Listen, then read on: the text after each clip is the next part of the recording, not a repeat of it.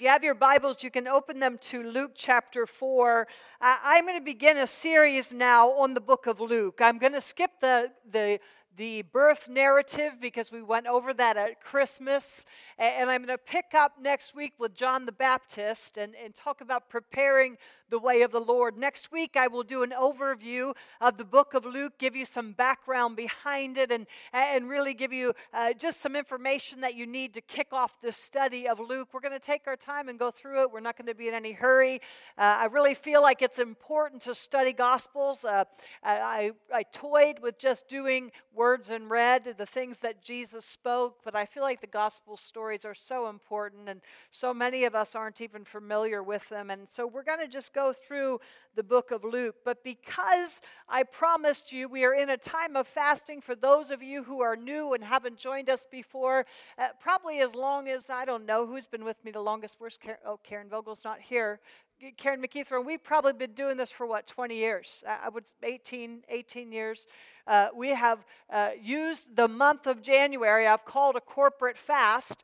I believe in first fruits. I believe that God wants us, that's what tithing, that's why we have Leah teaching about tithing, because God wants the first fruits of our life. He wants the first fruits of our increase. And let me tell you, if you are sitting here tonight, I just went to the funeral of my nephew, my niece's husband, who died of COVID.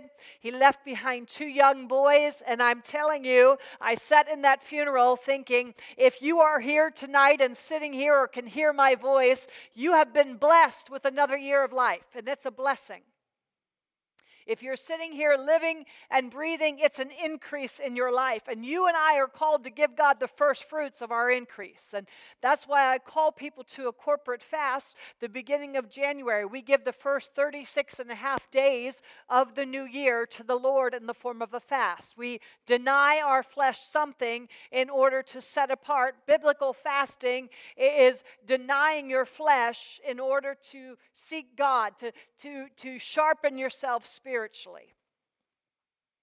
And so because we're in what is today, the 10th of January, we're 10 days into our biblical fast, our 36 and a half days of fasting. I promised that I would address fasting tonight in some way. And so the passage that we've jumped ahead in Luke to look at, I've done that for the very purpose of talking to you about fasting. There's reference to Jesus fasting in this passage, and so I chose that in order to just give you a little background on fasting even as I teach through the book of Luke. So we'll back up next week into Luke chapter 3, but tonight we're going to look at Luke chapter 4, verses 1 through 13. Then Jesus, being filled with the Holy Spirit, returned from the Jordan and was led by the Spirit into the wilderness, being tempted for 40 days by the devil. And in those days he ate nothing, and afterward, when they had ended, he was hungry. And the devil said to him, "If you are the Son of God, command this stone to become bread." But Jesus answered him, saying, "It is written, man shall not live by bread alone, but by every word of God." Then the devil, taking him up to a high mountain, showed him all the kingdoms of the world in a moment of time. Whether that was actual or whether it was a vision, most commentators think it was a vision. And the devil said to him, "All this authority I will give to you, and their glory, for this has been delivered to me.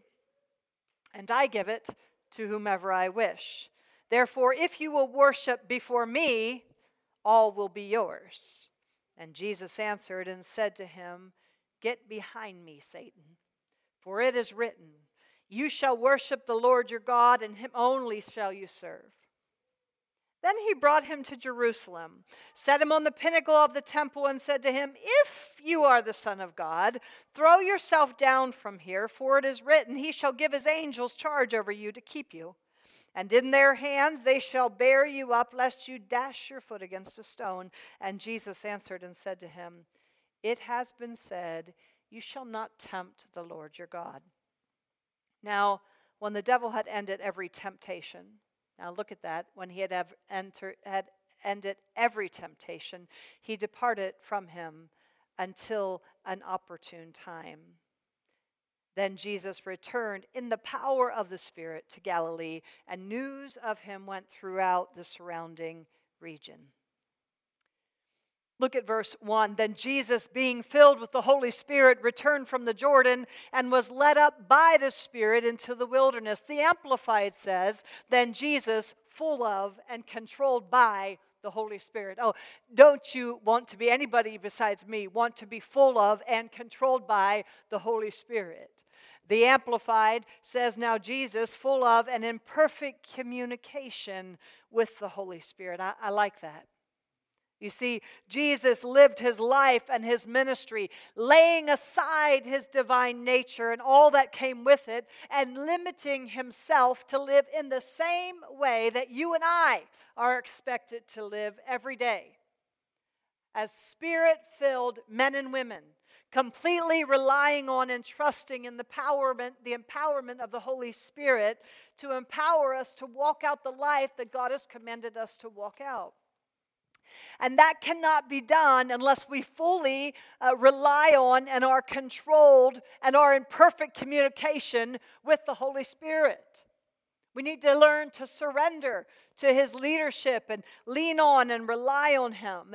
It's not a coincidence that Luke begins this temptation narrative this way.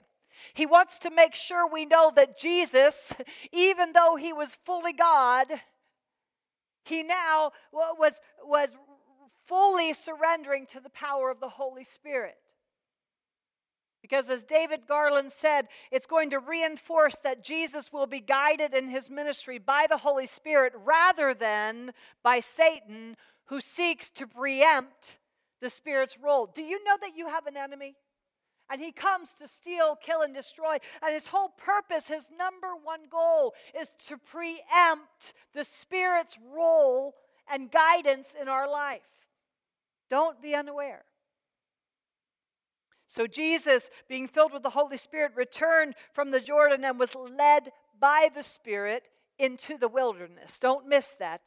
The wilderness here represents the place of testing of Israel's covenant loyalty to God. It's a picture of what Israel went through when they came out of Egypt and they wandered in the wilderness for 40 years. It's a picture of that, a place where we all know that did not end well for them. That they were in the wilderness and they constantly questioned God's faithfulness. They constantly rebelled against his word. They accused God of not meeting their needs adequately, and they bowed down to other gods and got caught up in idolatry. And now Jesus is going to show how it's possible to live something entirely different, to be in the wilderness of life, to be in a place of temptation, to be in a place where you don't understand what God's doing and still serve him loyally. Verse 2. Then Jesus, being filled with the Holy Spirit, returned from the Jordan, was led up by the Spirit into the wilderness, where he was tempted by the devil for 40 days. The devil. Contrary to what many people think, the devil is real. And he doesn't wear a red suit and carry a pitchfork. The Bible clearly teaches of the existence of evil, whether you think so or not. The word devil, if you take off the letter D out of devil, you will have what he's really about. He's the personification of evil. But he didn't start out that way. Do you know that? He was once Lucifer, who was an angel of God. He once enjoyed sweet fellowship with God and communion with God. He was perfect. He was created by God perfectly. But then he chose to rebel against God. He wanted to be like God. He wanted to be worshipped like God. And instead of seeking to make God supreme and honor him alone and give him glory in everything he did, he wanted glory for himself. We can make the same mistake. And so he rebelled against God's authority. And when he rebelled, he immediately fell from heaven. And the Bible says that he took 1/3 of all the angels with him. In his rebellion, he convinced 1/3 of the angels to go with him. Those angels are now what are known as demons. Demons are simply fallen angels. Matthew 24 tells us that hell was prepared for Satan and his demons. It was never God's will that any of us go to hell. It was God's will that none of us perish, but that we all have eternal life through Jesus Christ. That's his will. Hell was prepared for Satan and his demons, but God wants us to choose him. Satan is cunning and evil. He wants to take us with him just like he took a third of those angels with him. He disguises himself as an angel of light. He doesn't look like a bad guy in a red suit and a pitchfork. He's not that obvious. He disguises himself as an angel of light. His whole goal is to set himself against God and his people. He entices. He lures. He wants us to renounce our allegiance to God, our allegiance to God's word, and he wants us to obey him and not God. Henry Ironside, one of my favorite commentators, says, "Why did God create such an evil being? He did not create him as an evil spirit, but as a pure and innocent angel. He abode not in the truth. Like the other angels, he was created in innocence, but temptation came, the temptation to exalt himself, and so he fell and became the enemy of God and man. His judgment has already been declared, but before it's carried out, God has chosen to permit him a certain measure of power in liberty in order that men may be tested to find out whether they prefer Satan's service or whether to live in love and devotion to the God who created them." I'm going to say that again. That Satan has now been permitted by God to have an ounce of power, some liberty, that men may be tested to find out whether they prefer Satan's service or whether they prefer to live in love and devotion to the God who created them. Ironside says, "You may take your choice, but if you choose Satan as your master here, you must share his doom for eternity. For hell was prepared for the devil and his angels, that is, his messengers." Jesus was led by the Spirit into the wilderness where he was tempted by the devil for 40 days. We only read here of 3 temptations, but Scripture says, in fact, Luke adds that the devil had ended every temptation. He had thoroughly tested Jesus. He went through the whole gamut of temptation, not just these 3. He was tempted, commentators agree, for the entire 40 days. It's interesting to me. We started in chapter 4, verse 1 tonight, but if you back up, just turn there with me right now to chapter 3, verses 23 through 38. I won't read them, but just scan them with me, because this is super important that you notice this. Luke does this. This narrative is this temptation narrative is listed in Matthew, Mark, and Luke. But Luke does something that the other gospel writers don't do. If you look at chapter 3, verses 23, it's important that you take note that prior to this temptation narrative, Luke makes sure that he lists once again, remember, he listed it in the very beginning, but he's listing once again Jesus' genealogy. Why does he do this? I think it's super important. I think it's strategic. Look at verse 23. "Now Jesus himself began his ministry at about 30 years, being as it was supposed the son of Joseph." So Jesus, he starts as the son of Joseph, or so it was supposed. Then he lists all the generations that were prior. Do you see that? All of those, that list goes down through verses 24 through 37. He lists all the generations prior. But then look what he says in verse 38. Jesus was the son of Seth, the son of Adam, the son of God. That's important. Luke traces Jesus' genealogy all the way back to the first Adam. And if you recall the temptation of the first Adam in the Garden of Eden, you know it did not end well. Remember, Jesus was led into the wilderness to be tempted by the devil. The first Adam failed miserably when he was tempted by the devil. But Jesus, whose Scripture, by the way, describes as the second Adam, calls the second Adam. How many of you know that? He came as the second Adam. He shows us that it's possible to respond victoriously to the devil's temptations. What Adam, the first Adam, could not do, Jesus came in the very form of a man to prove to us that it's possible to face the temptations of Jesus, the temptations of the devil, and not succumb to them. Because he's in the power of the Holy Spirit. But you see, that's where we go wrong. We want to go out and face the devil and be tempted by him, and we haven't even spent any time with Jesus. We haven't spent time in his word. We haven't prayed. We haven't sought his face, and yet we expect to face the very power of the devil without any power of our own. We let that power sit idle within us. But we got to plug into the power source. Just like the lamp that's sitting on my desk has no power of its own. It has to get plugged in. It can look really pretty. It can be there to serve a purpose, but unless it's plugged in to the power source, it doesn't have any. The Bible says that Christians can have a form of godliness, but deny the power therein. Do you know that you have everything you need for life and for godliness? You have everything you need to face the temptations of the devil and overcome them victoriously, because Jesus was a man just like you and me. He was tempted in every way that you and I are tempted, and yet he was without sin. Dave and I had a big debate about this.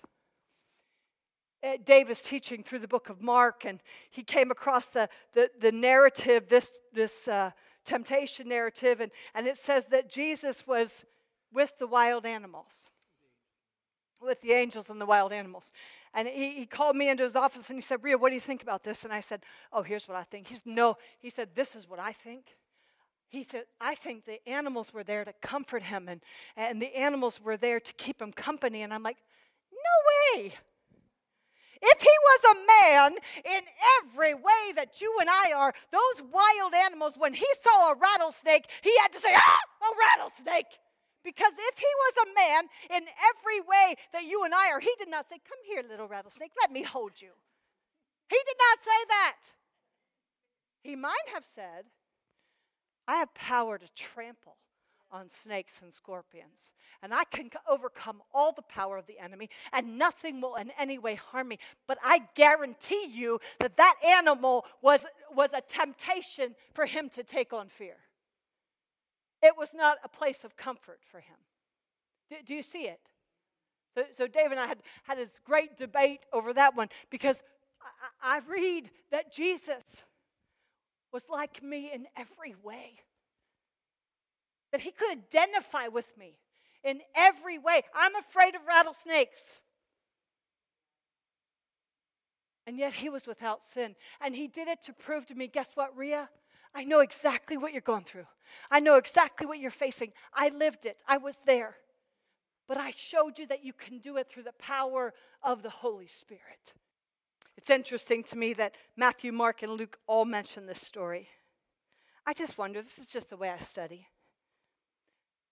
but I just wonder why. How did they all have this story? I just wonder if they're all sitting around a campfire, or they're all just sitting around talking, and they say to Jesus, "You know what, Jesus, you tell me not to do this, but the temptation is so great.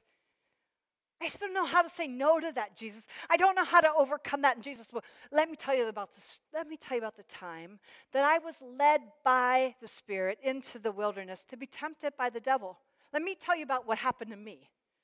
And I wonder if they just sat around and Jesus said, "And this is how I faced him, and this is how I fought him off, and this is what you need to do." I wonder if he said that to them. And that's why they all recorded it, almost word for word. In chapter 3, we read that just prior to this, that Jesus was baptized in the Jordan. He wasn't baptized because he needed to be. Because it wasn't about repentance for him. He was without sin. He was doing it to identify with his people. And now he was going to identify with them in temptation, because Hebrews 4:15, what I just quoted to you, says, "For we do not have a high priest who cannot sympathize with our weaknesses, but he was at all points tempted as we are, yet without sin." Hebrews 2:17 says, "For this reason he had to be made like them, like us, fully human in every way, in order that he might become a merciful and faithful high priest." We have a high priest in Jesus who can identify with us in every way. That's why he was led by the Spirit to be tempted by the devil, to prove to us that it's possible to overcome the temptations of the devil in the power of the Spirit. What is a temptation? Charles Stanley, I think, gives the best definition. He says, it's an enticement to get a person to act contrary to God's will. That means every time I'm tempted, it is the devil enticing me to try to get me to act contrary to God's will. Chuck Smith says, temptation is the suggestion that I leave God's path of the cross and eternal fulfillment for the path of indulgence and immediate fulfillment. Can I just tell you that your temptations, what the enemy comes at you with, are not going to be the same temptations I have. I might look at your temptations and say, that's nothing, no big deal. Why is that even a struggle for you? He's calculated. He knows exactly what your weaknesses are. He knows exactly where your vulnerabilities are. You've heard me say this a million times. There's a scripture in Job, I believe, where Satan comes and he's in the throne room, which always strikes me that he's in the throne room of heaven. What's he doing there? And God says to him, Satan, where have you been? And he says, I've been roaming. This is my translation. He says, I've been roaming the earth looking for vulnerabilities and weaknesses. Do you know he's studying you? Do you know he knows your vulnerabilities? He knows your weaknesses. He knows exactly. He knows your sweet spot. How many of you golf and know what a sweet spot is? My boys are big golfers, and they'll tell you that a sweet spot is a place on the club where, I wrote this down, I looked it up because I wanted to get it right. It's a specific area on the club face that golfers aim to strike, because when they hit it perfectly, it gains the optimal results. They're like, I just hit the sweet spot, because that ball just goes sailing, and it's easy. Can I tell you, Satan's looking for your sweet spot, and he knows exactly where it's at. Dave gave an illustration on Sunday that I love. He talked about a woodpecker, and he says, think about a woodpecker and how he makes that loud rat-a-tat-tat noise when he drills into trees, and he's searching for bugs to eat, and that noise always attracts attention. And he says the secret of his success is simple. When a woodpecker finds a suitable tree, he begins to drill a hole. If the wood is too hard or no bugs are found, he simply moves over and starts again. And over he continues until he meets with success. Can I tell you that Satan uses temptation in your life and mine the same way? He'll try one temptation on us, and if it's not successful, if it's not the sweet spot, he'll move over and try something different. And he'll do it over and over and over. He'll keep prodding and keep tempting until he hits that sweet spot, a place that he can take advantage of and use for his advantage. The Greek definition of that word temptation is so interesting to me. It means to try, to make a trial of, to test for the purpose of ascertaining his quality. To test for the purpose of ascertaining quality. Oh man. That God allows the enemy. Remember, in Job, we see God say to Satan, have you considered my servant Job? I have great confidence in him, basically. Man, do you not want God to be able to say that about you? Satan, have you considered my servant Rhea? I have such trust in her that she'll remain loyal to me, that she is steadfast, that she won't deny me. To ascertain, to test in order to ascertain the quality. Peter, 1 Peter 1, I think it is, says that trials and tests and temptations come, guess why? to prove us genuine. To prove us genuine, to ascertain the quality of our faith. Oh, can I tell you, friends, if we want to be Christ-like, if we want to be godly followers who are committed to Him, we must learn to resist temptation, to say no to the devil when he comes appealing. Don, where's that verse I asked you to put up? I don't want them all. I just want the first one. This is what he appeals to. For all that is in the world, the lust of the flesh, the lust of the eyes, and the pride of life is not of the Father, but of the world. This is what he comes tempting with. The lust of the flesh. Indulge yourself. You deserve this. You have a right to this. Come on, who's going to notice? Everybody else is doing it. The lust of the eyes. I want that. I want to look at her. I want to soak that in. I want that house. I want more money. I want a better job. The pride of life. Look at all of my degrees. Look at how great my children are. Look at how wonderful my marriage is. Look at how smart I am. Look at how much scripture I know. Look at how powerful I am. Look at how godly I am. And he comes. And those are the three areas that I believe, and I think those areas fit in this temptation with Jesus. And he appeals to those areas. But Jesus has given us an example of how to resist those temptations. Because those temptations are coming to ascertain, to test us, to ascertain the quality in us, the quality of our faith. Temptation is going to be a part of life. We live in a fallen world. 2 Corinthians 4:4 tells us that Satan is the god of this world. Do you understand that? Do you understand that in the garden, Adam and Eve, they were given dominion, they were given authority, they were given power. And when they said yes to Satan and no to God, what happened? They surrendered that power and authority. They surrendered that dominion. And that's what Christ came to get back. He got back the keys to the kingdom. And he said, all authority I've given to you, it's given to me.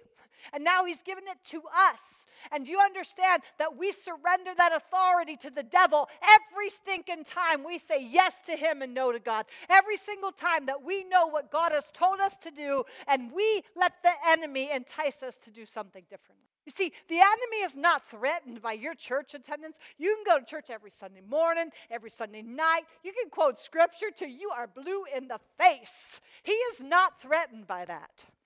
Do you know what he's threatened by? Intimacy. Intimacy. Connection. Can I tell you, I am intimate with this man. And there is nothing in me that would want to be disloyal to him. There is nothing. You tempt me all you want. I will not be disloyal to this man. There is nothing in me that ever wants to hurt him. There's nothing in me that doesn't want to please him. That's what intimacy does. You see, the enemy is threatened by your intimacy with God when you say, there is nothing in me that will be disloyal to him. There is nothing in me that won't do what he tells me to do. There is nothing in me that wants to break fellowship with me. There is nothing in me that ever wants to hurt him. The enemy is threatened by your intimacy, and that's what he's after all the time. He wants you to renounce your faithfulness to God. He wants you to disobey God and obey him and his voice, his enticements. We're all subject to temptations of the flesh, the temptations of the devil, the temptations of this world. But just because we're tempted doesn't mean we have to give in to those temptations. But sadly, many Christians, myself included, live their whole life succumbing to temptation instead of realizing we have the power to overcome it. And Jesus in this passage demonstrates how to overcome temptation. One writer said this, I really like this. Our attitude toward temptation should be something like my dad's attitude towards stray dogs. If a stray dog came into our yard, Dad would not allow us to feed it.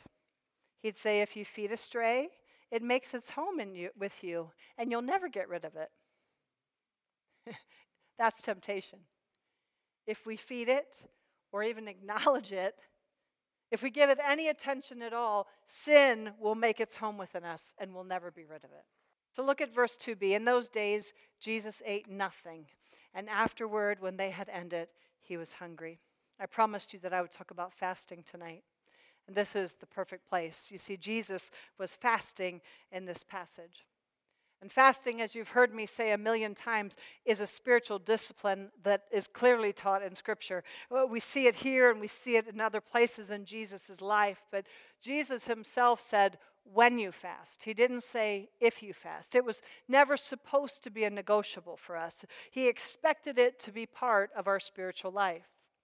And he demonstrated it in his life and in his ministry. Fasting, one writer writes, says it's a voluntary abstaining from food for spiritual purposes. It's important that you remember that fasting without prayer is simply a diet. Biblical fasting is denying ourselves food in the interest of pursuing and hearing from the Lord. I like this quote from John Piper. He said, Christian fasting at its root is the hunger of homesickness for God. Christian fasting is not only the spontaneous effect of superior satisfaction in God, it is also a chosen weapon against every force in the world that would take that satisfaction away. Moses fasted for 40 days. David fasted and mourned the death of Saul, the death of his child. He fasted for Abner. Elijah fasted 40 days. Ahab fasted. Darius fasted. Daniel fasted often. Esther fasted on behalf of her people. Ezra fasted and wept for the sins of the returning remnant. Nehemiah fasted and mourned over the broken walls of Jerusalem. The people of Nineveh fasted. Anna fasted. The disciples of John fasted. Cornelius, I studied this week. Cornelius was fasting when he had a vision from God. And he encountered the angel of God. And it says, he repeats it over and he says, I was fasting when this happened.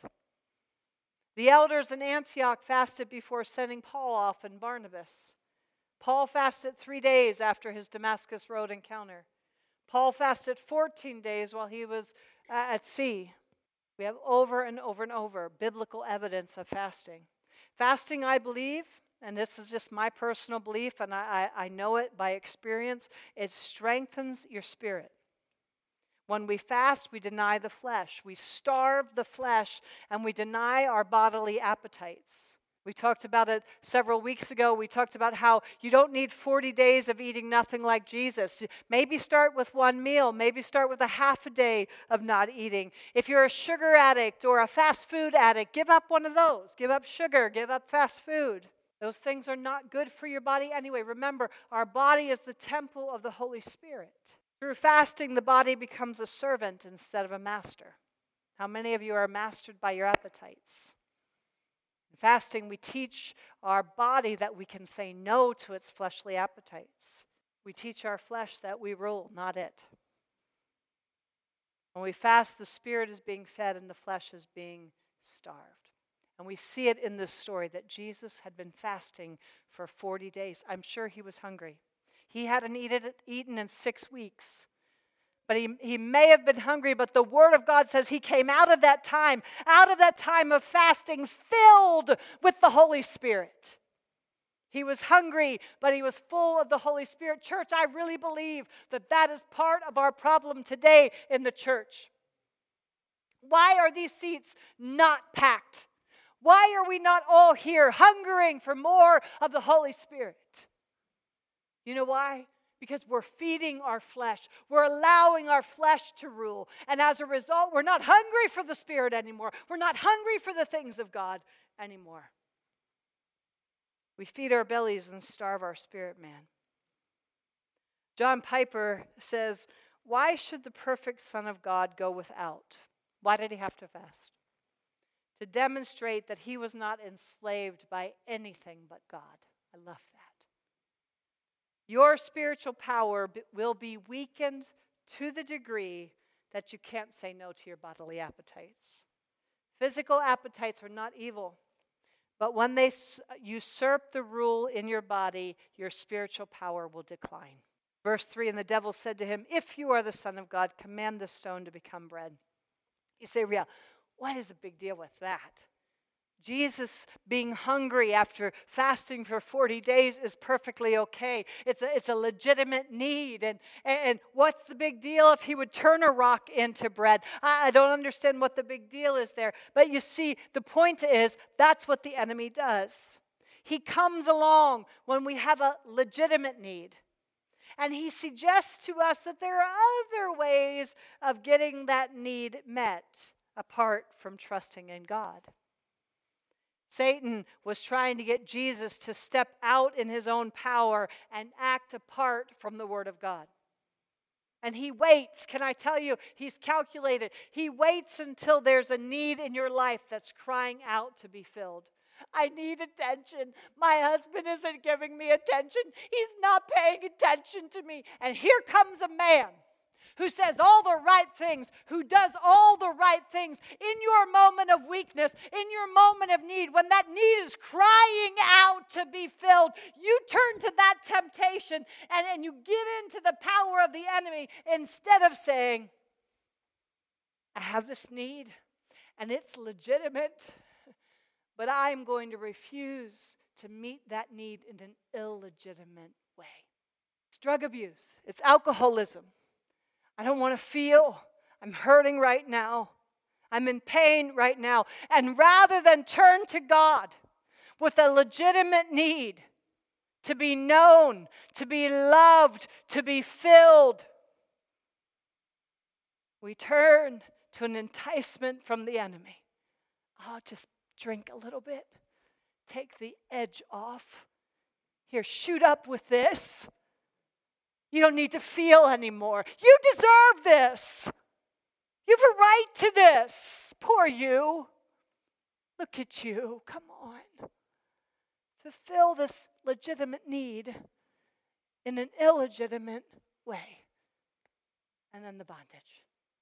The shackles go on. And he has you right where he wants you to be. We work with men who have sex addiction, and that's what happens. They have this need to be known, and at the core of their being, they feel worthless. They feel like if you really knew who I was, you wouldn't love me. And so rather than express that need, rather than let people into that need, rather than develop intimacy and a true connection with God and with others, that they meet that need in an illegitimate way. They get a quick fix.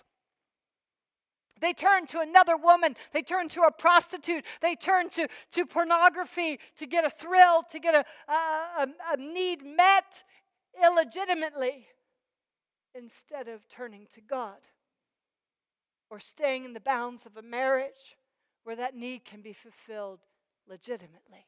Can you hear the shackles? If you're the Son of God, command the stone to become bread. Can't you almost hear the devil's goading? Look at you, Jesus. You haven't eaten anything in 40 days. Your Father obviously doesn't love you. He doesn't care about you. He's not meeting your needs, Jesus. Take care of yourself. Take matters into your own hands. Turn those stones into bread. It was an enticement to distrust God and his provision. He wanted Jesus to feel sorry for himself and take matters into his own hands. Come on, Jesus. If you are the Son of God, why isn't he taking care of you? God had clearly just said, this is my beloved Son in whom I'm well pleased. And the devil wants him to question his identity and question the love of the Father. Some commentators say it's not about throwing doubt on his identity, but rather it could be better translated, since you are the Son of God. In other words, since you're the Son of God, prove it. Prove it by turning these stones into bread. David Gusick said the temptation was basically this: since you're the Messiah, why are you so deprived? Do a little something for yourself. If you're so loved by the Father, why isn't he helping you? Take matters into your own hands. You can't trust him to take care of you. Doesn't he do the same to us? If you're the Son of God, why isn't your Father helping you? Why is your life so hard if your Heavenly Father loves you so much? You need to do something about it. Go numb that thing. Go take care of it in your own way. to be tempted by the devil. The devil said to him, do you know that word devil? You've heard me say it a million times, is diabolos. It means diabolos, one who comes alongside to throw. Dia, to, he's separating, he's dividing. It means to traduce, to slander, to accuse, to defame. I had to look up the word traduce. It means to speak badly of or to tell lies about, so to damage someone's reputation. Do you know that Satan is the father of lies? And that's what he does. He comes alongside of us and he slanders or he accuses God before us. He defames God. He speaks badly about him or tells lies so as to damage his reputation. Rhea, he doesn't love you. If you are the son, a child of God, why isn't he taking care of you? Why isn't he providing for you, Rhea? And he tells lies to damage and defame God before me. And he gets me to question God's faithfulness and to take things into my own hands rather than resting in his goodness and trusting him. The word diabolos means to divide. In this case, the devil was tempting Jesus by taking the created, God-given desire like hunger and distorting it so that he can divide Jesus from his Father. You see, that's what he does. He's constantly trying to disrupt our relationship between God and man. He tempts us hoping we'll take the bait and disobey God and as a result forfeit our power and authority. You see, we can't forfeit our sonship. That's a given. It's a gift of grace. But we can forfeit power and authority. Command these stones to be turned to bread. You see, eating is a legitimate need. Satan appealed to a legitimate need, a legitimate desire, suggesting he meet it in an illegitimate way. And he does the same to us. Ironside says, to have yielded would have been to accept a suggestion from Satan and take himself out of the hand of God. But Jesus didn't fail. He didn't take the bait. He countered it, and look how he countered it. It is written, man shall not live by bread alone, but by every word of God. It is written. Jesus is basically saying, Satan, you say this, but here's what God says. When I was growing up, there was a phrase that was really popular in the Christian circles. It went like this. If God said it, God said it. No, I believe it, and that settles it.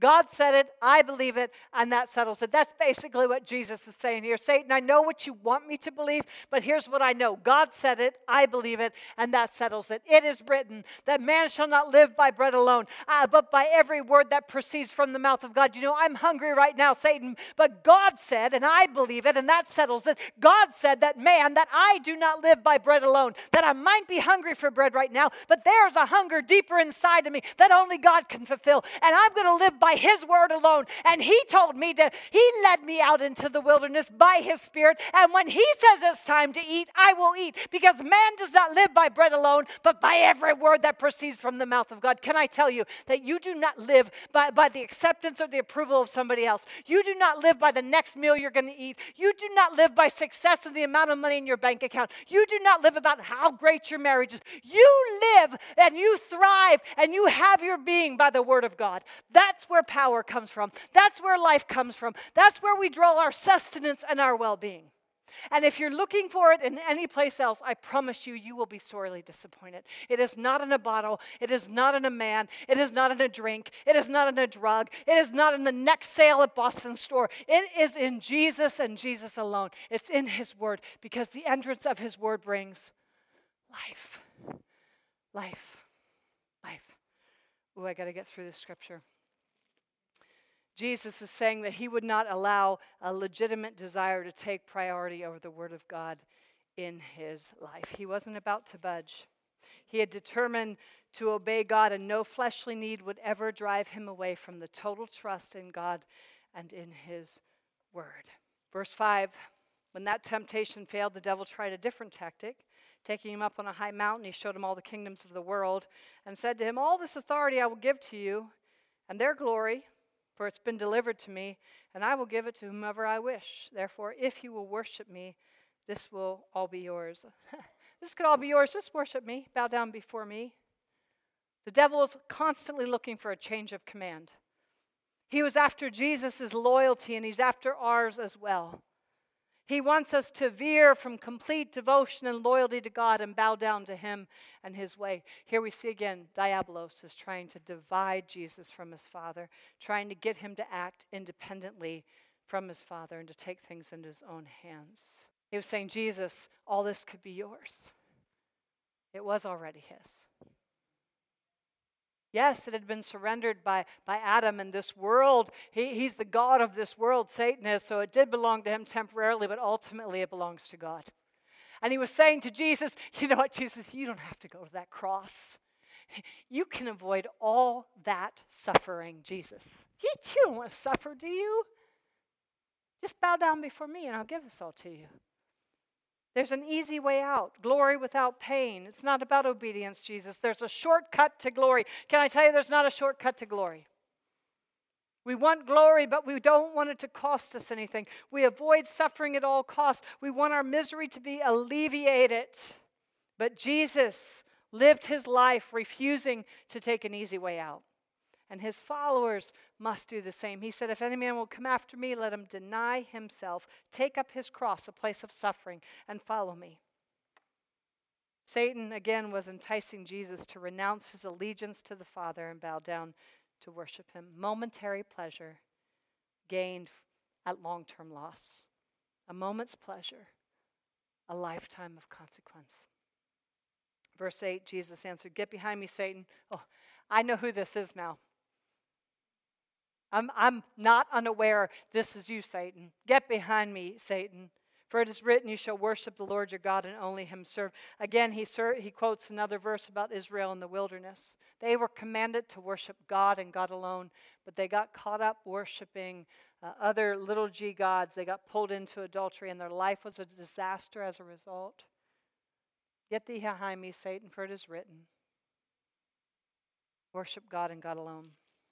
Verse 9, here he's going to test God's promises and question his faithfulness. He brought him to Jerusalem, set him on the pinnacle, and said to him, if you're the Son of God, throw yourself down. And then he quotes Psalm 91, or he misquotes it. He says, he shall give his angels charge over you to keep you, and in their hands they shall bear you up, lest you dash your foot against the stone.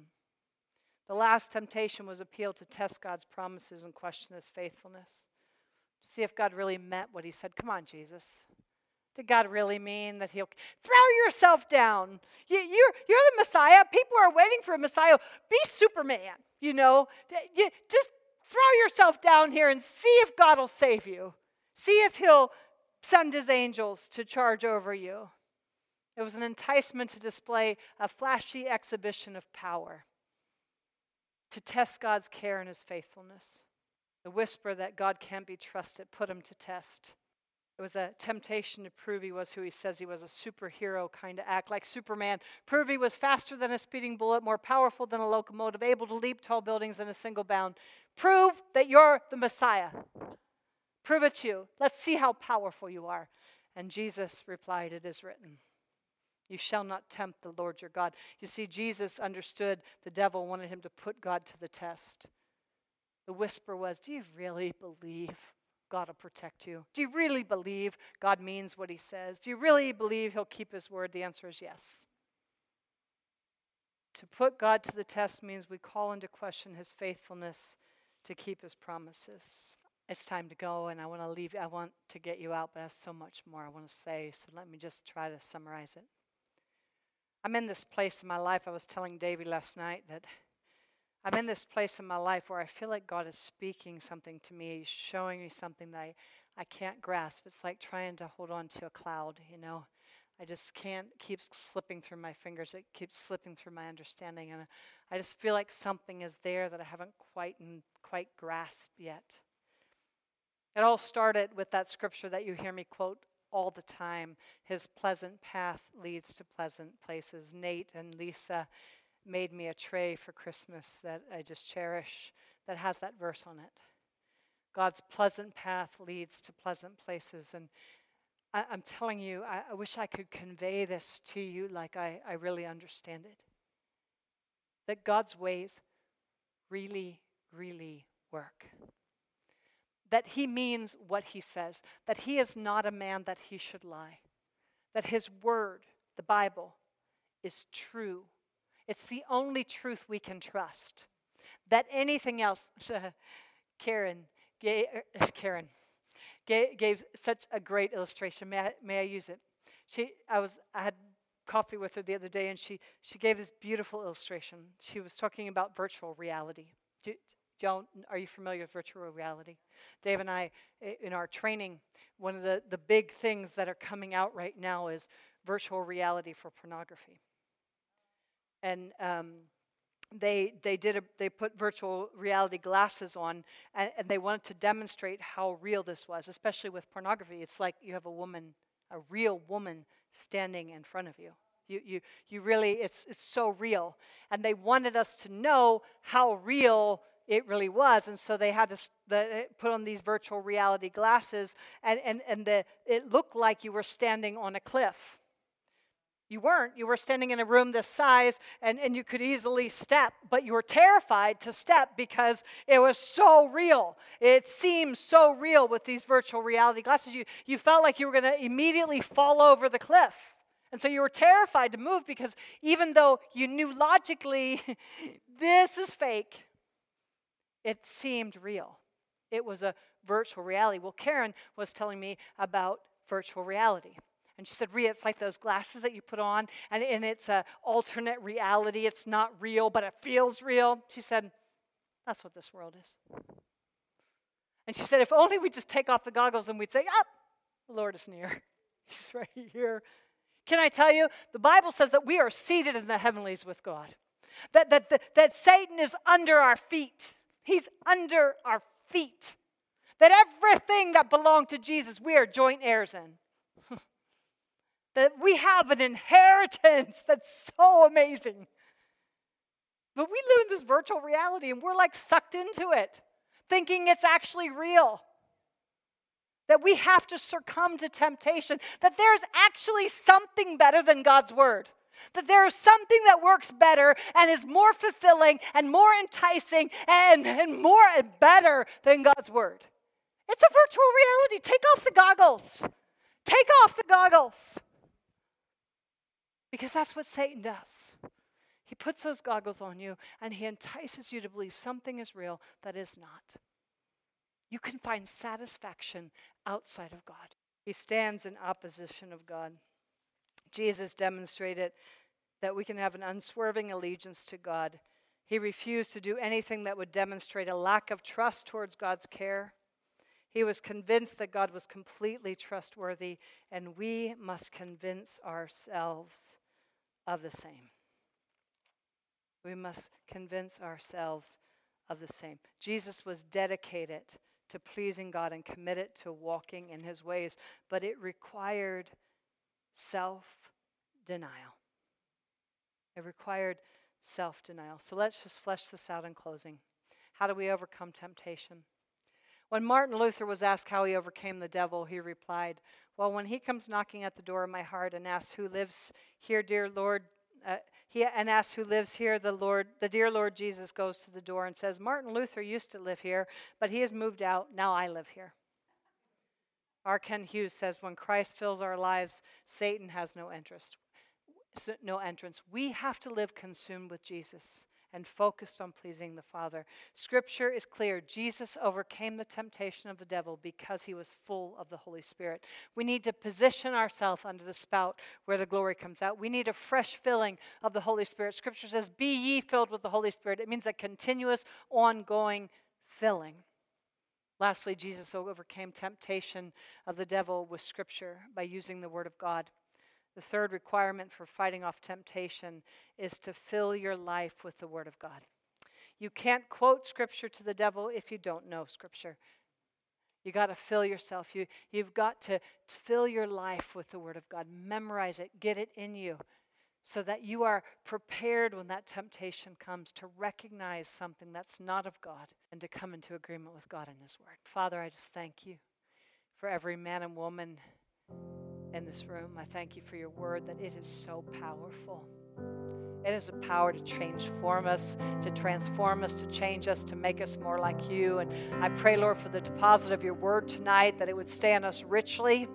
Lord God, that the enemy would not be able to snatch it away. that the troubles and cares of this world would not be able to choke it out, Lord God, that it would produce a harvest, not 30, not 60, but 100-fold harvest. Lord, I'm asking for that. Lord, draw us to yourself, I pray. Reveal yourself to us in new and powerful ways. In Jesus' name I ask. Amen.